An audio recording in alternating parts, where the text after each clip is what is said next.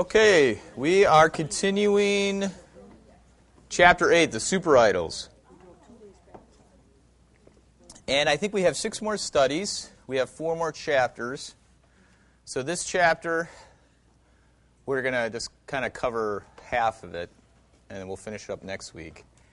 And I haven't decided what other chapter we'll have 2 weeks with. But, so there you go. You can just keep reading then. Just kind of keep reading. All right, so super idols. First of all, how is everybody? How was your Easter? Great. It was, yes. It was, it was a great day.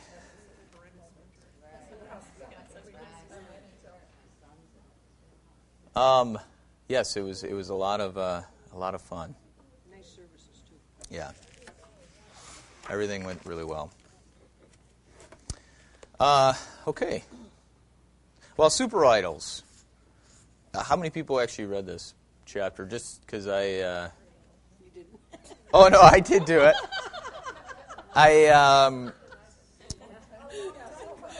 All right, good. So let's just we'll have to slow down then, and that's good, because my biggest concern is talking too quickly. Because... a lot of the things in this chapter we've actually touched on, but maybe not in such a concentrated way. So what is a super idol, according to Elizabeth Scalia?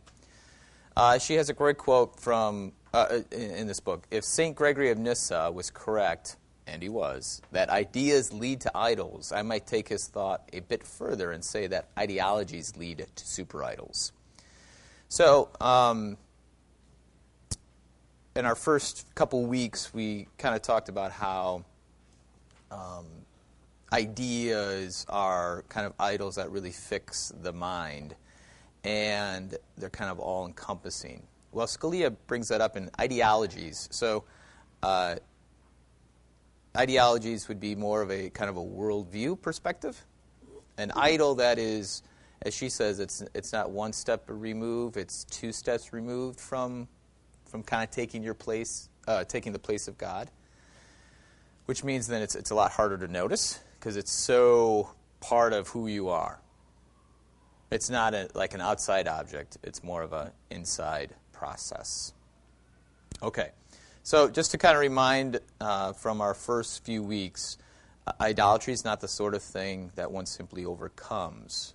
All right, so in the last several weeks, we've kind of pointed out certain idols, idol of the plan, beauty, coolness, and we can kind of target that.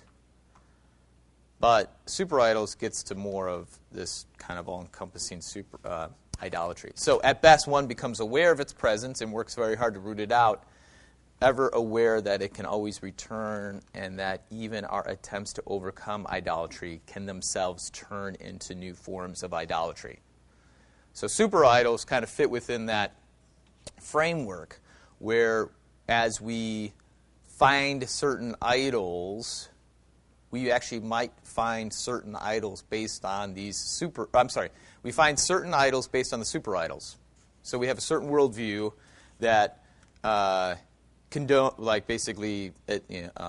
condemns certain idols, but at the same time, super idols can actually condone other forms of idolatry. And we'll kind of hopefully we'll see that by the end of today. Definitely next week. So you can actually have a worldview that says, poverty is a terrible thing, but yet you have to have an extra storage locker because you have too much stuff. You see how those actually shouldn't really fit together, right? Okay, so, or you're abhorred by starvation in certain countries, but yet, you continually throw away food that's been expired and not eaten. I mean, and you don't feel guilt or anything about that. You're just living comfortably within this framework. Scalia would say that that's because of a super idol. You have a way of seeing the world where you can actually allow these things to be. Now, she drives it one more point further where it says, I think I might have quote that, where we can see God in our own hatred. That's like kind of taking it out to the nth degree. So, all right. Okay. So what she has chose to call super idol grows out of ideologies too well watered. That's on page 106. Meaning that these super idols have been so saturated. They have saturated our worldview. Like I said, we just don't notice them anymore. Okay. The super idols become the rule in which we measure our reality. Super idols are our worldview, which means if headlines, sermons, people do not conform to it, then they are to be disregarded or destroyed. And that's Scalia's whole point, is that you can establish a super idol in your mind where you can work hard against something, feel that you are working on the good side, and in fact, you're working for evil. Now, what would, like a biblical case, think about characters in the Bible. Crucifying Jesus.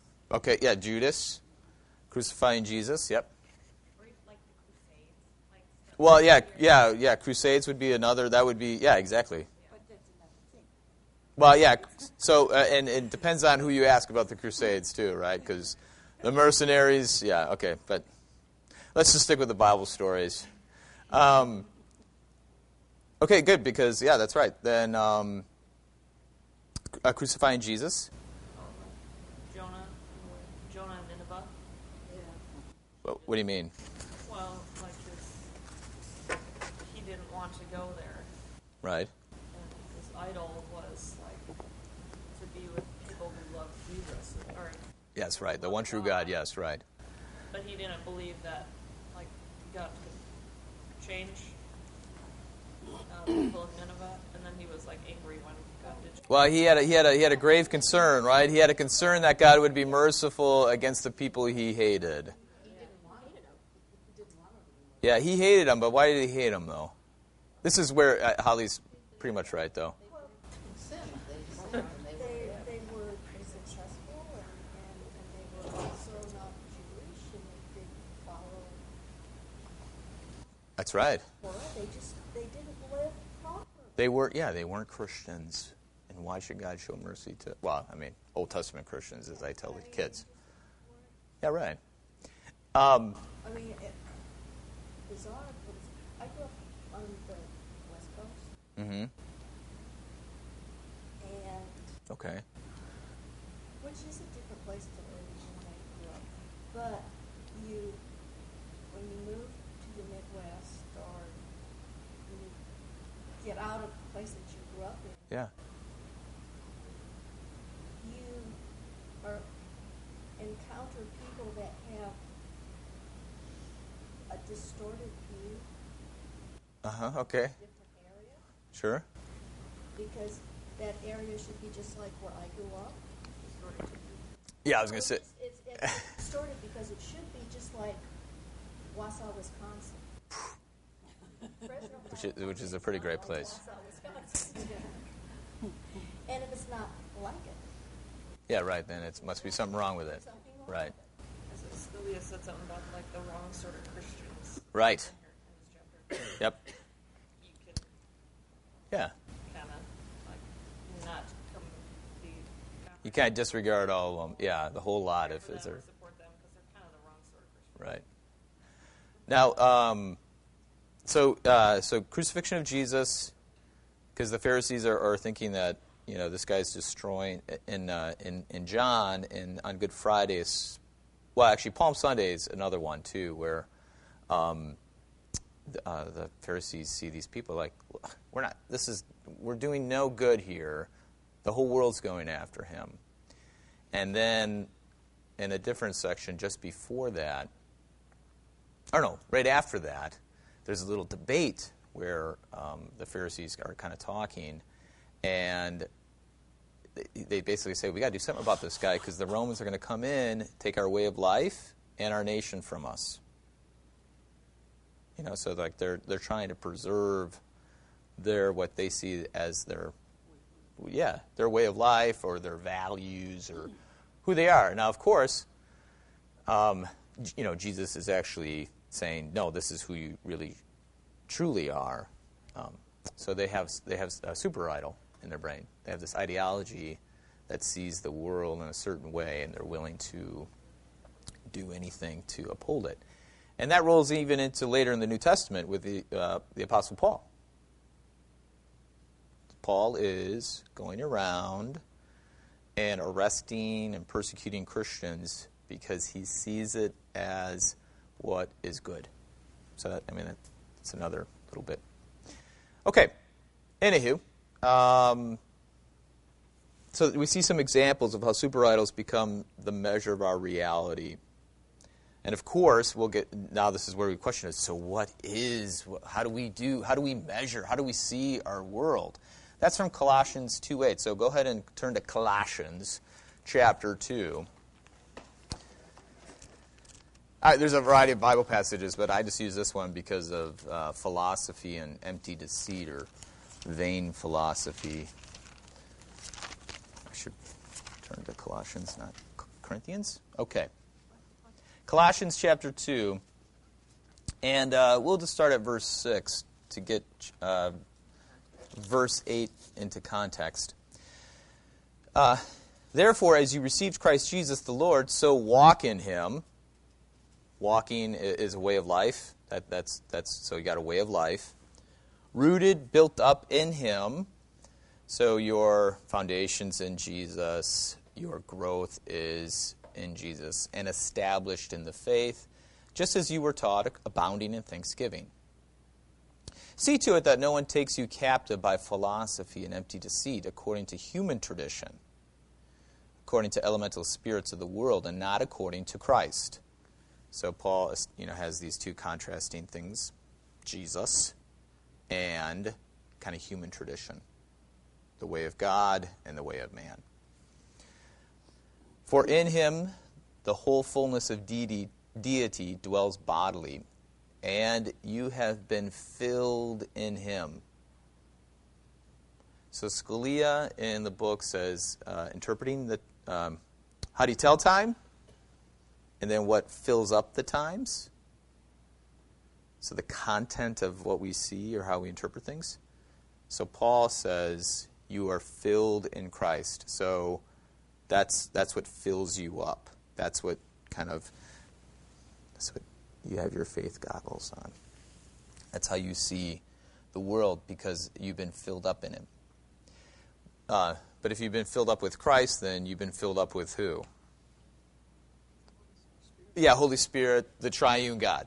Because the fullness of God. Okay. I'll keep going here. Who is the head of all rule and authority? All right, so we'll see this very soon, is that as we interpret the times, and especially as Scalia later in the book, kind of what is her train of thought? What does she use as an example of a super idol? She doesn't actually use the word, but she uses, actually, did I say that at the end? Oh, no, it's on the bottom of the page. Good citizenship. That's another way of saying that. What's that?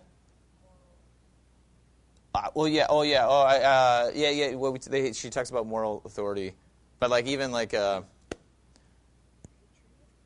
patriotism. Yeah. So you think about patriotism. Who's in control? Who's leading? Who's got this all under control? Paul has this rooted though in Jesus, because he's the head of all rule and authority. All right. So as you can tell, Paul is really painting this worldview that's pretty wide in scope and has Jesus at the center of it. And not just the center, the whole thing. Okay, and then Paul talks to the Jews and the Christians, or Jewish Christians, about circumcision and baptism, and how when you are baptized, you die to this old way of understanding the world, and you rise to understanding it through Jesus. And at the very end, in verse 15, okay, so that train of thought goes all the way down to verse 15. And Jesus disarmed the rulers and authorities and put them to open shame by triumphing over them in him. Okay? So that's really important for us because so Paul's basic understanding of the worldview is who's in control, who's leading us, it's Jesus. And that frame of mind then helps us understand our current situation. That's how we tell the times, through the death and resurrection of Jesus. And that's important too, because in the death and resurrection of Jesus, it's actually in the gospel text, but we're so far removed from this that we don't quite get it. But when the Roman soldiers give Jesus this purple robe, a crown of thorns, and the staff, what are they dressing him up like? A ruler, a king. Now, of course, what are they doing, though? They're mocking him. Now, who's the joke on, though, actually? On them. Jesus mocks the mocker. And then where would be his throne? The cross. Yeah. So, so Jesus is so as we, and actually what's interesting too, I didn't think about that until we were singing it. In the Good Friday service, Abide With Me, the song, we sing it at the end. And the last verse, how does the last verse start? Hold thou thy cross before my closing eyes. And I always think, that's a very nice image, because you want to think about God's love and all that. But in reality, it's not so much an encouragement, but that's like the truth. It's the reality of things. So as you close your eyes, you're still seeing the world according to how you should see it just in everyday life by the death and resurrection of Jesus. And anyways, I thought, well, yeah, that's right. So as I close my eyes, I want my mind, my heart on the ruler of the world, or the universe. Okay, so Colossians 2:8, you have this contrast between Jesus as our worldview and human tradition. Now, in verse 8, philosophy and empty deceit, the words that are most important are the word captive and empty. Philosophy, as philosophy is not bad, but philosophy that actually takes you captive and doesn't allow for questions is the super idol. Because it's so part of your worldview that if to ask about it, you would be, what's wrong with you? This is just the way things are. How could you even question that? Oh, yeah. Well, yeah, it does. Not can, it does. And that's why we always have to be vigilant against idolatry. The other thing, too, though, is empty deceit, which seems a little bit like redundant. Right? Deceit is, by nature, empty. So Paul is basically, what he's getting on here is a worldview that presumes more than it is. So you're just being deceived into something that's just nothing. It's a lie. Okay. All right. Oh, okay, so now the super idols, I think, just are logical manifestations of idols. I mean, it's not really a huge difference. I know she has a whole entire chapter different, but I really want us to think about idols that we simply take into our life as become part of who we are, just turn into super idols, rather than keeping the idols outside of ourselves, like sometimes we're able to. But if those idols become part of who we are, then they turn into super idols. And then, of course, your faith is destroyed and your sense of right and wrong is warped. And if someone comes up against your super idol, as Lindsay had said, you feel that you're, like when someone's wrong according to your real view, you kind of have this veneer of moral authority to judge them as wrong. And then that's where things get really messy. Okay. And then that's where the quote is there. These certainties give us permission to hate. Although I think a lot of us wouldn't necessarily use the word hate. I think that's probably the correct word. And tell us our hate is not just reasonable, but pure. If simple idolatry blocks our views of God, the super idol becomes, because it's so highly burnished, makes us think that we're seeing God in our hatred. Righteous anger. Yep. Yep. Do you think that that's kind of what's flummoxing the, well, no, I was thinking actually of the worldview of what the Pope is saying. Everybody's trying to trip him up on this. How do you feel about this? Yeah, oh, good. We will talk about the Pope next week. Yes, I think you're right. And I'll just use him as an example. Like, I mean, I'm not like, but like for instance, last year, I can't remember what it's called. I have it written down now. He talked about like trickle down economics and how that was a bad thing. And now, so okay, politically speaking, if you say trickle down economics is bad, then who are you against? Republicans, but more specifically Ronald Reagan. And, I mean, so then if you're against Republicans and Ronald Reagan, then you must be what? Not just a Democrat, but... Well, you're not. Yeah, well, of course you're not. I mean, but he's not an American, so of course he's not. Yeah, you're a liberal, you're a socialist, you're a communist. I mean, who knows? Anybody who Ronald Reagan was against. Now, of course...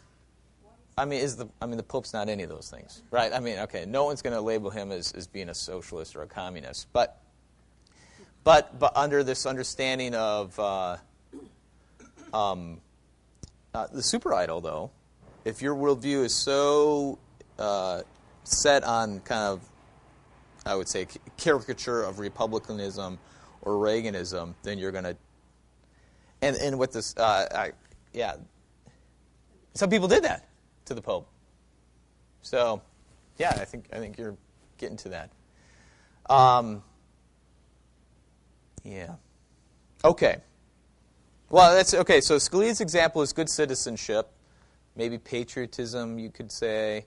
But what are some other examples of super idols? What other super idols can you imagine?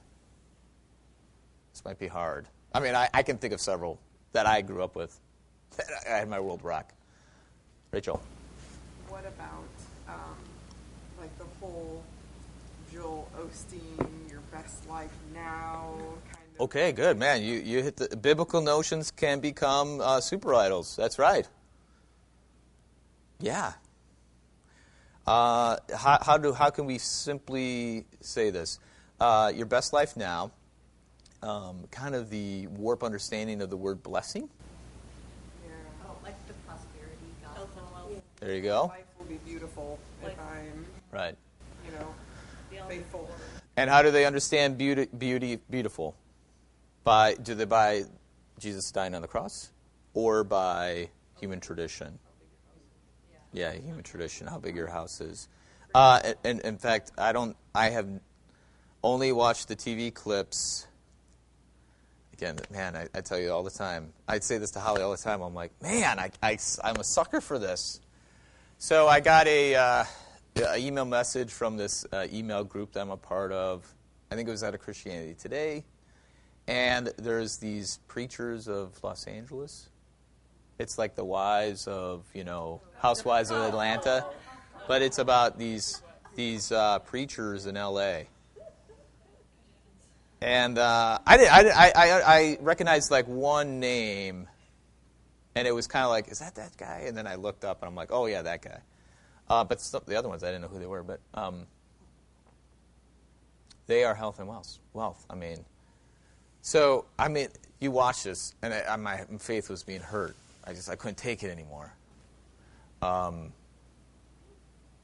of the pastors is driving a Mercedes-Benz, and not just a regular Mercedes-Benz, like the souped-up one, like the 100,000, six-figure car. And and as he's driving it, he's really happy. And of course, I'm sure these people are the producers are playing up this image. I'm trying to give him the benefit of the doubt. He's driving it. There's a voiceover saying like something like, I like really nice things, and God has blessed me, and so I'm just enjoying what God has given me. Now, do you see the super idol and all that? I mean, that's kind of easy to see, right? He feels that he has the authority to do this, and that it's good that he's doing this. And what's kind of sad, though, is that some of his parishioners say, what? Yeah, that's right. That's an easy example.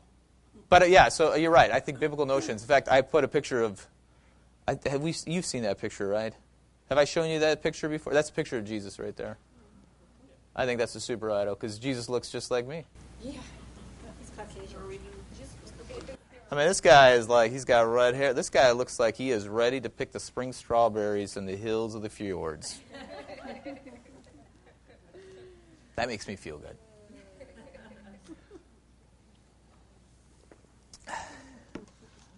I apologize if that is like your favorite picture of Jesus, but okay, yeah, then I must have not have shown you before. I've been waiting to show that to you, I guess. We had one from the old church that magically disappeared. Yeah, well, there's a whole series of them that came out, and they were at Wheaton College, the originals. Salam, how do you say his name? Salome, something like that. He has a whole series of pictures, and one of them is the blue-eyed Jesus. And it's, it kind of looks like his high school senior portrait. And that has, unfortunately, now see, what the great thing about that is a great form of art to help you understand the cultural influence of how we see Jesus. I used to like abhor those things and just couldn't take them anymore. But I'm not so much against them anymore. But but you have to think critically about it. I mean, Jesus really didn't look like that at all. Okay. I mean, maybe he was that well groomed, but I just, when I see pictures of like Civil War or like, when photography just came out. In fact, oh yeah, I mean, they're not that well groomed. Yeah, and the hair is usually greasy, and yeah. Yeah, so I just don't think that's that's just kind of. Now the thing is though, that's an interpretation, so that's fine, whatever. Even aside from that well grooming, I mean, he looked probably more like Muhammad. Oh yeah. I mean, he looked like a Middle Eastern guy. Iran than Yeah, I mean, Norwegian. that's just kind of that's just being normal. That's just truthful. Yes. So, anyways, Krista, did you have something to say? I like when the picture is beautiful of Jesus. Well, that's exactly right. So that's what I'm saying. It's an interpretation of who Jesus is. Now, we have to think critically of that. And that's with anything, too. Actually, not to get too much on a tangent here, but like these movies that came out, The Son of God and Noah. Some people were like, oh, this is terrible, about the Noah. First of all, it's a movie. Ooh, surely it's entertainment, and we're going to come back to that notion real quick. But I mean, so you're basically you're not thinking critically about this. This is somebody's idea. It's not the Bible. It is just someone's idea. Okay. So I mean, you can still not like it, but to say that this isn't truthful or this isn't right is probably more based on what? Yeah, your own interpretation and not the Bible itself. So it doesn't measure up to yourself. So okay. Anyways, any other examples of super idols that you can maybe think of? So biblical notions are all over the place. Lutheranism too. I mean, Lutheranism can be a super idol. Cindy's like, oh yeah, okay. Hey, take it easy, Cindy. Come on. I'm teasing. Or am I? No. Yeah, exactly. And that was the reason why I put that quote from Bruce Benson up there, is that when you think you're so comfortable in your own kind of perspective to not ever question it, then you might be real close to a super idol. So, Lutheranism. You know, Jesus was Lutheran. That's exactly right. Well, if Jesus wasn't, Paul definitely was. So, yeah, I mean, and that's another thing, too, is that, well, yeah, actually, I'll give you a simple example. So when did Lutheranism come around? 1500s, right? And I come across a lot of people who think you have Jesus and the apostles, and then Martin Luther. Basically, anything in between is kind of, I don't know. I grew up Baptist, and that's exactly how they thought. They really thought like the church for the 1500 years before Baptists came around was like basically, it was really hidden, and you couldn't really see it. But yeah, even with Lutheranism. So you have one of the great theologians of the church, Thomas Aquinas. He's 1300s. Now, I mean, this guy, he's awesome, super smart, and he's kind of tossed out of hand as being just the teacher of the Roman Catholic Church because the Roman Catholics like him so much. Well, that's actually not true because they're... Yeah, right. It was just the way it was. Yeah, exactly. So that's just not truthful. This is not real. That's not true. So, yeah. So sometimes Lutheranism is a super idol too. We have to be careful. Okay. Any other non-theological super idols? We mentioned patriotism. Ooh, yeah. What do you mean? Yeah, keep talking. Okay. I love my bike riding. They love going bike riding. Yeah. On Sunday. Oh, man. I never ever get to ride with them on Sunday. Well, no one's out driving, so it's easy. Right. Yeah. So it's like, and I'll talk to some of them. Saturday night service. Well, no, You should tell them. St. John, 5:30. A lot of them are like, well, no, I've talked to my pastor, and they know that I'm not going to be there during summertime. I quit choir. I quit going to church for the summer. Wow. I'll be back in the fall.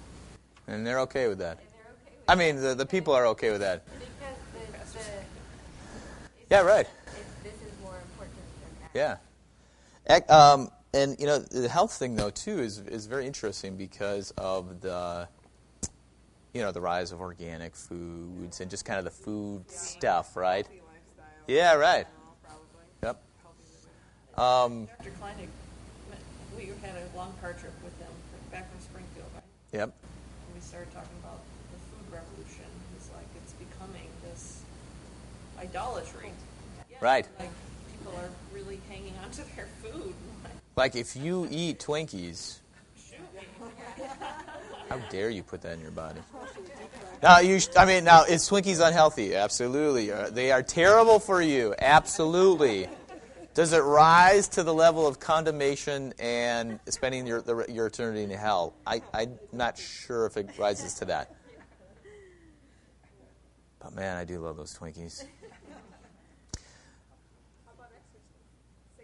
Yeah, exercise. I would say it's kind of all together. Is that? Yeah, and it's very interesting. It's a new form of asceticism, I think. Back in the old days, they had that a lot. That's where you get a lot of the ideal forms and Greek art and Roman art. It develops only because there is one country in America. They are well to do.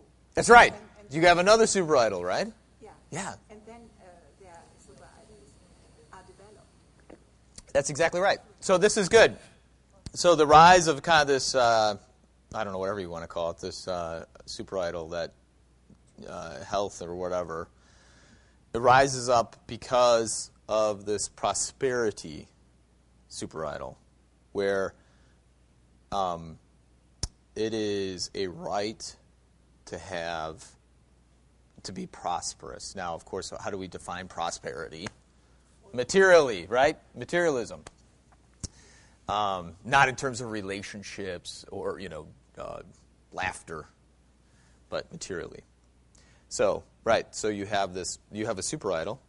I mean, it is an assumption where your children should have more than you. Materially speaking. I was going to say kids are like another super idol. That would be another one. Family, yeah, kids, family, yep, exactly. So, but yeah, Krista, you're absolutely right. So, again, I just go back. Once you find one idol, 10 will prop up real quick. But I was going to say, in some ways, it's good because this emphasis on eating right and exercise. Oh, yeah. To take care of your body. Yeah. Because I don't think they did this when children had parents. Yeah, right. And the idea of doing things to the glory of God. Sure. Not because you're part of a wealthy group or because, for some other reason. But you can go either way, right? You can Yeah, oh, yeah, right. or you can just dismiss it as it's not important to God. Right. God doesn't care about that. So why, But yeah, well, God cares about everything. And that's why the Colossians 2, I mean, we didn't spend enough time on it, but it is all-encompassing. I mean, that worldview is all-encompassing. There's not a point in life where Jesus isn't active. But of course, what is your lens in which you view? It's the death and resurrection of Jesus. So that's real important. Barb. I think it's to the extreme that you take it. I mean, like health and that. Mm-hmm. It is all consuming. If that's all you think about, if that's all you do, and your whole life is driven not by Christ, but it's driven by Sure. that with the underlying thing you're doing this for. I mean, Well, that would be a biblical notion. God's body, that you're supposed to Right, the Bible, your temple. Yep. It's your temple. And, before I had cancer, I really was an exercise, a health, and Yeah, I right. carried it to extremes. And when I got cancer, it was like, what? How could you do this? I mean, That's I've right. done everything right. I've done everything I Exactly. could. My body, how could you?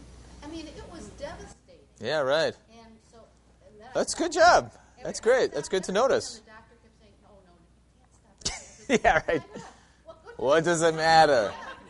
He doesn't even care, and it was very devastating. So I mean, I have just learned. Now I still watch. Right. You don't eat ice cream for breakfast. Yeah, right. I don't. Well, okay, this is good. So actually, Barb, that's a good anecdote to kind of just explore a little bit because your world was rocked in a way that you felt you were so right. I mean, before this, you felt like this is just the way life should be, and I was doing what was right. Now, frankly, you were doing what was right. I mean, you were eating healthy. That's right. You should be doing that. However, your understanding, though, was a little bit off, right? Where you, it's so interesting because, and now this is something, though, you might not have felt that way. So I'm putting words in your mouth, so you can correct me if I'm wrong. But actually, let's pretend it's not Barbara. But people who have had their world rocked in such a way that they were doing something good, like eating healthy or, getting enough sleep at night, whatever. And then something bad happens that is the exact opposite of what they're doing. The answer is to stop what you were doing before. But the answer to that is to understand why you're doing what you're doing. And so, like, if you're doing what you're doing based on this transaction, hey, I do this, I get this, that's all whacked up. That's not right. That's not grace living. So, like, for instance, I don't know if I told this story to you before, but Holly had a friend who got married, and her husband he was a consultant, and he had a job in Chicago. And her friend was in between jobs, or I can't remember, but she came and visited him. I think they lived in Texas or somewhere south. And she came to visit him while he was on this consulting job for like a month or something. Anyways, we were like, hey, we'll meet you downtown. This is a long time ago. We'll pick you up. We'll go out to dinner and a movie. Great, no problem. So we found this Greasy Spoon pork, barbecue pork place right across the street from the movie theater. Oh man, I'm excited. I'm super excited about hitting this place. I am so excited. And I thought it was kind of fun because it's kind of like, Greasy's. Chicago. Yeah, right. It's kind of like neighborhoody and all that. So we're driving, and it's saying hi and all that stuff, pleasantries, and then we tell them where we're going, and they're like, "Oh, well, we can't eat there." I'm like, "What? Can't eat pork? Why can't you eat pork?" It's Same reason I can't eat catfish. the bottom feeders or something like that. I'm like, man, I was about to be so basically because the Bible said so. In the Old Testament. They read this book about. What Jesus ate. Yeah, I can't remember what the name of it. Maybe it was, yeah. And I started asking some questions, and all of a sudden Holly reaches over and just squeezes my legs to like, yeah, let it be. Just, I'm sure they have chicken there. I'm like, what? And I was floored. They literally, though, they really believe, though, that they were doing something that God wanted them to do. Do they go on kosher? No. They didn't use that word. I don't know if they would even know that word. Well, because they're Christians. They're not Jewish. Again, that's when Holly kind of reached over and just stopped asking questions because, yes, just, I don't know. I can't even remember what they ate. French fries? I don't know. But anyways, so their whole point of doing what they were doing, now on a certain level, is it healthy to not eat barbecue pork? Yes, it's very healthy to not eat barbecue pork. It is so good. But to not eat pork for like the Book of Acts kind of puts that all away. So One more step to that, which is what the next thing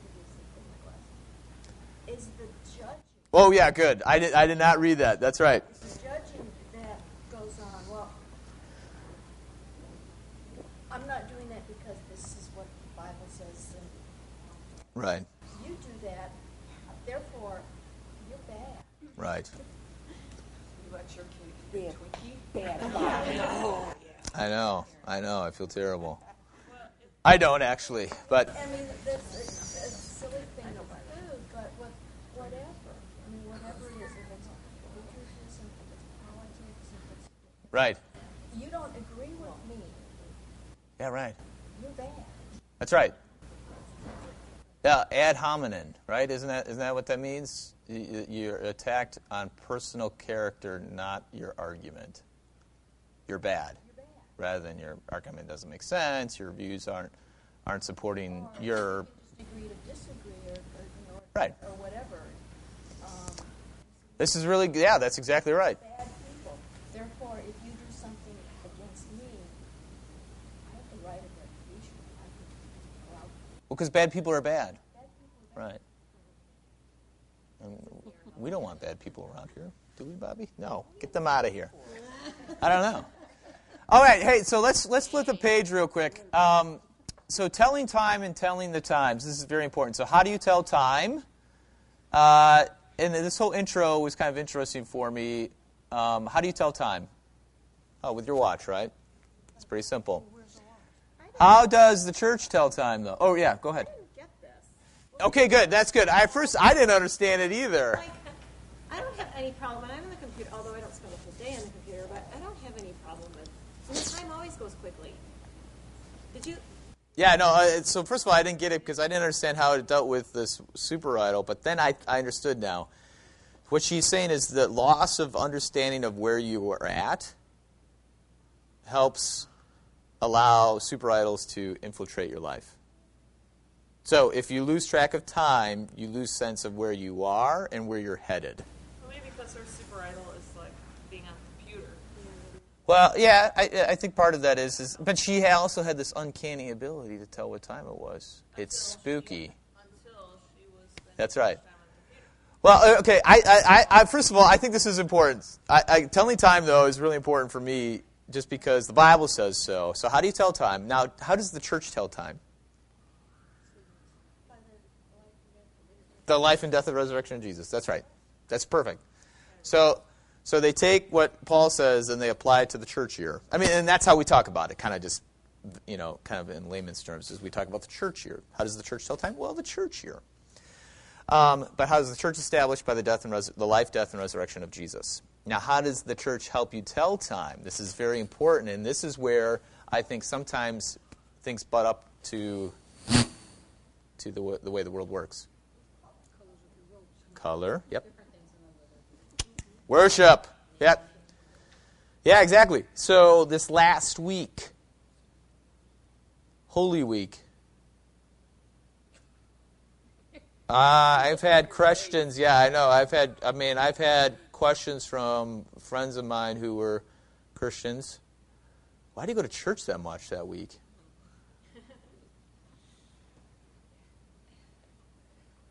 Well, because it's Holy Week. That's what you do. This is like the epicenter of the universe. Now, but this is where that's very important for us. Exactly. So that is where sometimes people are like, "What are you, like a fanatic?" Well, kind of yes and no. What's that? They haven't said that to you. They didn't say I was a fanatic, but they did. They asked, "Why do you go to church so much?" They don't do it anymore now that I'm a pastor. I mean, they're kind of like, "Well, I guess that's what you do." But I said because I love it. That was a simple answer. They're like, "Oh, I guess that's good for you." I also start like there. Okay, so that was just some of my casual friends. There's a time where I used to ride the train to go back and forth from work, and there was a person who I worked with who was a Presbyterian, and. So is that funny? I don't know if that's funny, but yeah. And it was a woman. That's when I worked at Wheaton College, and she was very intelligent. Her husband was getting his PhD, and when he was done, she got accepted into a PhD program at Notre Dame, and so, she really was into theology, church history, and so, when Holy Week came around, I went to church like every single day. And she's like, what? Tell me more about that. And so I just talked about what the whole week meant. And for her, she kind of had a little bit of an academic knowledge of it, but she didn't understand it. Like, it wasn't part of her life and her worldview. And so she had a lot of questions about, do you need to do that? Like, she kind of questioned her own kind of faith. Well, I don't do that. Does that mean, I'm not as good as you? I'm like, no, that's the last thing on my mind. But, so my response to that was a lot more lengthy. We talked about what Maundy, Thursday meant, Good Friday, even why do we call it Good Friday? And at that time, I think St. John just started the Vigil. Because, there isn't a super long history of the Vigil era at St. John. But, and I just was like, man, it's just an amazing thing for me because I haven't ever spent so much time thinking about these events as I do, during that time. And that's all just an explanation of why I loved it so much. So, because I love it is a lot easier to swallow for people. But anyways, I think that's really important for us, though, because then if we spend time meditating upon during the week about what's happening in the life and death and resurrection of Jesus, then that kind of colors our daily life. So how do we tell time? We tell time by Jesus. And the church helps us actually do that. And even farther, so not only will it be you have your Advent and your Christmas and Epiphany and Lent and Easter and Pentecost, but even throughout that, then you also have Ascension, Transfiguration. You have these events that are happening. And then even through the summertime, though, you also have saint days that come about, and those are all helpful for us to be able to tell time according to the life and death of Jesus, because those people's lives help. They're like big signs that point towards Jesus. Okay, so what fills up our time? So that's how we tell time. What fills up the time, and that's the fullness of time, and that's Jesus Christ. Galatians 4:4 and Ephesians 1:10, Paul uses, when the fullness of time came, God sent his Son, Jesus Christ, born of a virgin, to die. So we have this distinction between chronos and kairos. Chronos is like man-made time, watch time.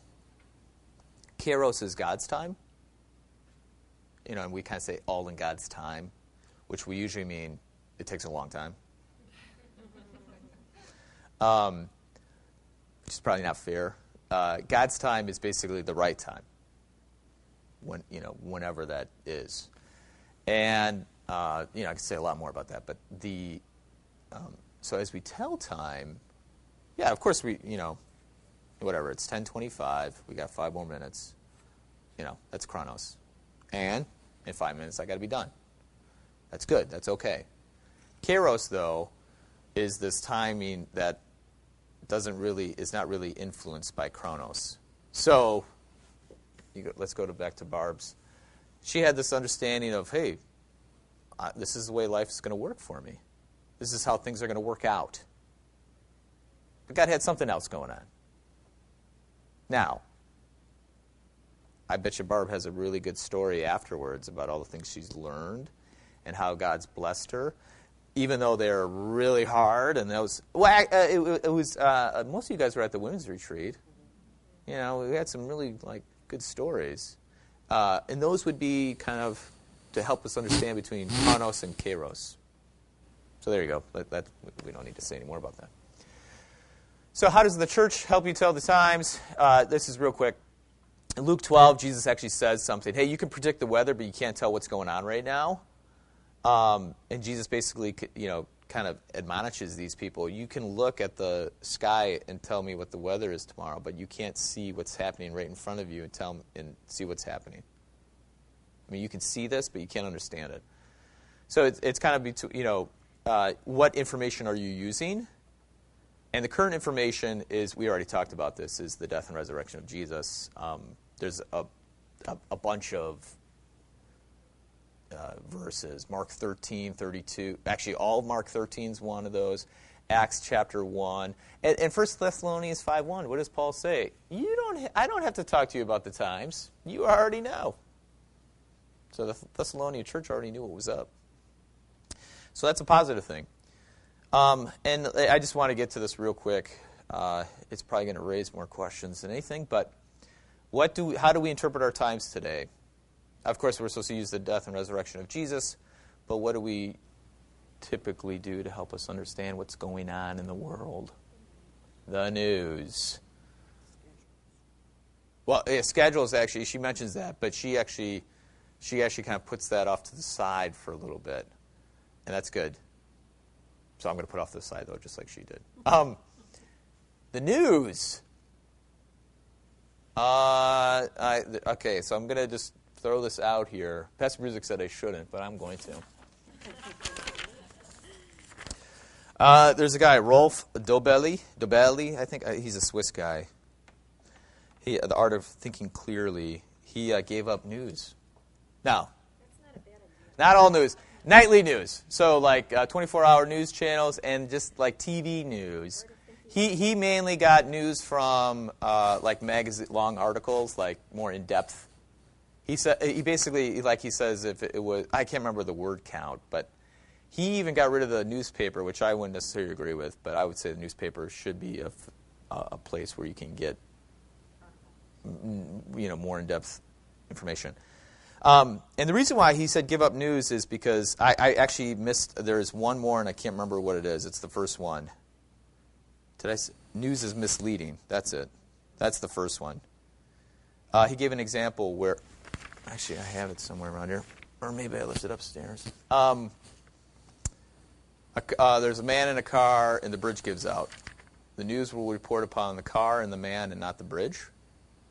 Because the car was like an Audi 5000. It was like a big fancy car. And the man, because those are all stories that people connect with. But to talk in-depthly about structure of bridge and politics, people don't pay attention to that. But that's the real issue. So it's misleading. You feel like you're getting informed, but you're not actually having any information. News is irrelevant. I mean, this is not to be insensitive to those who died, but the plane crash in Malaysia. Frankly, that's irrelevant. Well, that's what I'm saying. Yeah. So as us, I'm speaking within the room. Yes, thank you, Katie. There's a whole bunch of Chinese people that it's very relevant to, but the amount of coverage, right? So it's disproportionate. All right, good. So, but Shirley said a word before. What was the word? No. Entertainment. Long story short, so we get down to the end. He says, does news actually help you with the times? Yes, it does, as long as you're critically thinking. And the reason why I bring that up is because you watch the nightly news and also cable news, and you think you're informed, but guess what? You're not. There was a study done in 2012 by Dickinson College and a different university. And this is not to bang on Fox News or MSNBC. This is all nightly news. So whether you watch, I mean, let's just think about this. You have actually less than 30 minutes. How much information can you get in less? It's basically about 23 minutes. Okay, so critically thinking, you really can't. Okay, so that's important for us. Okay. So what we find out in these two graphs here, there was about 1,800 people surveyed where they were asked questions about domestic questions. And I think it was 5 questions on domestic issues and 4, I believe, on international. And if you watch no news, you were expected, and this is taking into consideration education, class, race, and age. And the numbers can even be broken down even more. It's very interesting. If you watch no news, you're expected to get 1.22 questions right. If you only watch Fox News, it's worse than not watching news. But MSNBC and CNN do not fare that well, better. And they use The Daily Show with Jon Stewart? Is that what that means? That's what that means. Now, the only reason why, so they put that in there, and they were trying to prove the point that actually watching nightly news is more akin to entertainment than actually getting information. So, I mean, there's nothing wrong with watching these. You just have to understand what are you actually watching and thinking critically about this. Is this actually helping you understand the times or not? And I would say no. I mean, I can tell you right now, the main reason why I usually watch Channel 5, but now I kind of like watching Channel 7 for, the Chicago news, is the weather. Yeah. And Holly will know, I flip the channels very quickly because if there is I will say this, if there is a story on a young child that's been shot, I will change it very quickly because guess what? That is irrelevant to me and it will only hurt me. Yeah, I mean, oh my gosh. Do I know that certain parts of the city are dangerous? Yes. How much more information do I need of that situation before I actually get it? None more. Okay. Now, again, someone might say, but you need to know what it's like to live in those areas. That's true, but not through the nightly news. What does it mean, NPR? NPR, National Public Radio. The PBS NPR. So if you will stay most informed. And I looked at the questions, and if you actually go, I didn't put the website on there, but they actually have a survey that you can fill out too. So they're continually collecting data. So is this 1.97 questions they get right? Right. Yep. So even the people that watch like the best news source are still only getting less than half of. That's right. Right. So this is all relative. So this goes back to the point then, in terms of like, when you get, how do you understand the times? Sometimes we put a lot of faith in these nightly news things, but in fact, they're not really helping you understand the times. They're actually entertaining you about a certain segment. You're watching it through a filter. Your filter. Bam. Okay, good. But not only your filter, but what we find out, it's actually their filter. Yeah. So anyway, so Pastor Nelson isn't saying to not watch the news. Yes, that's a double negative.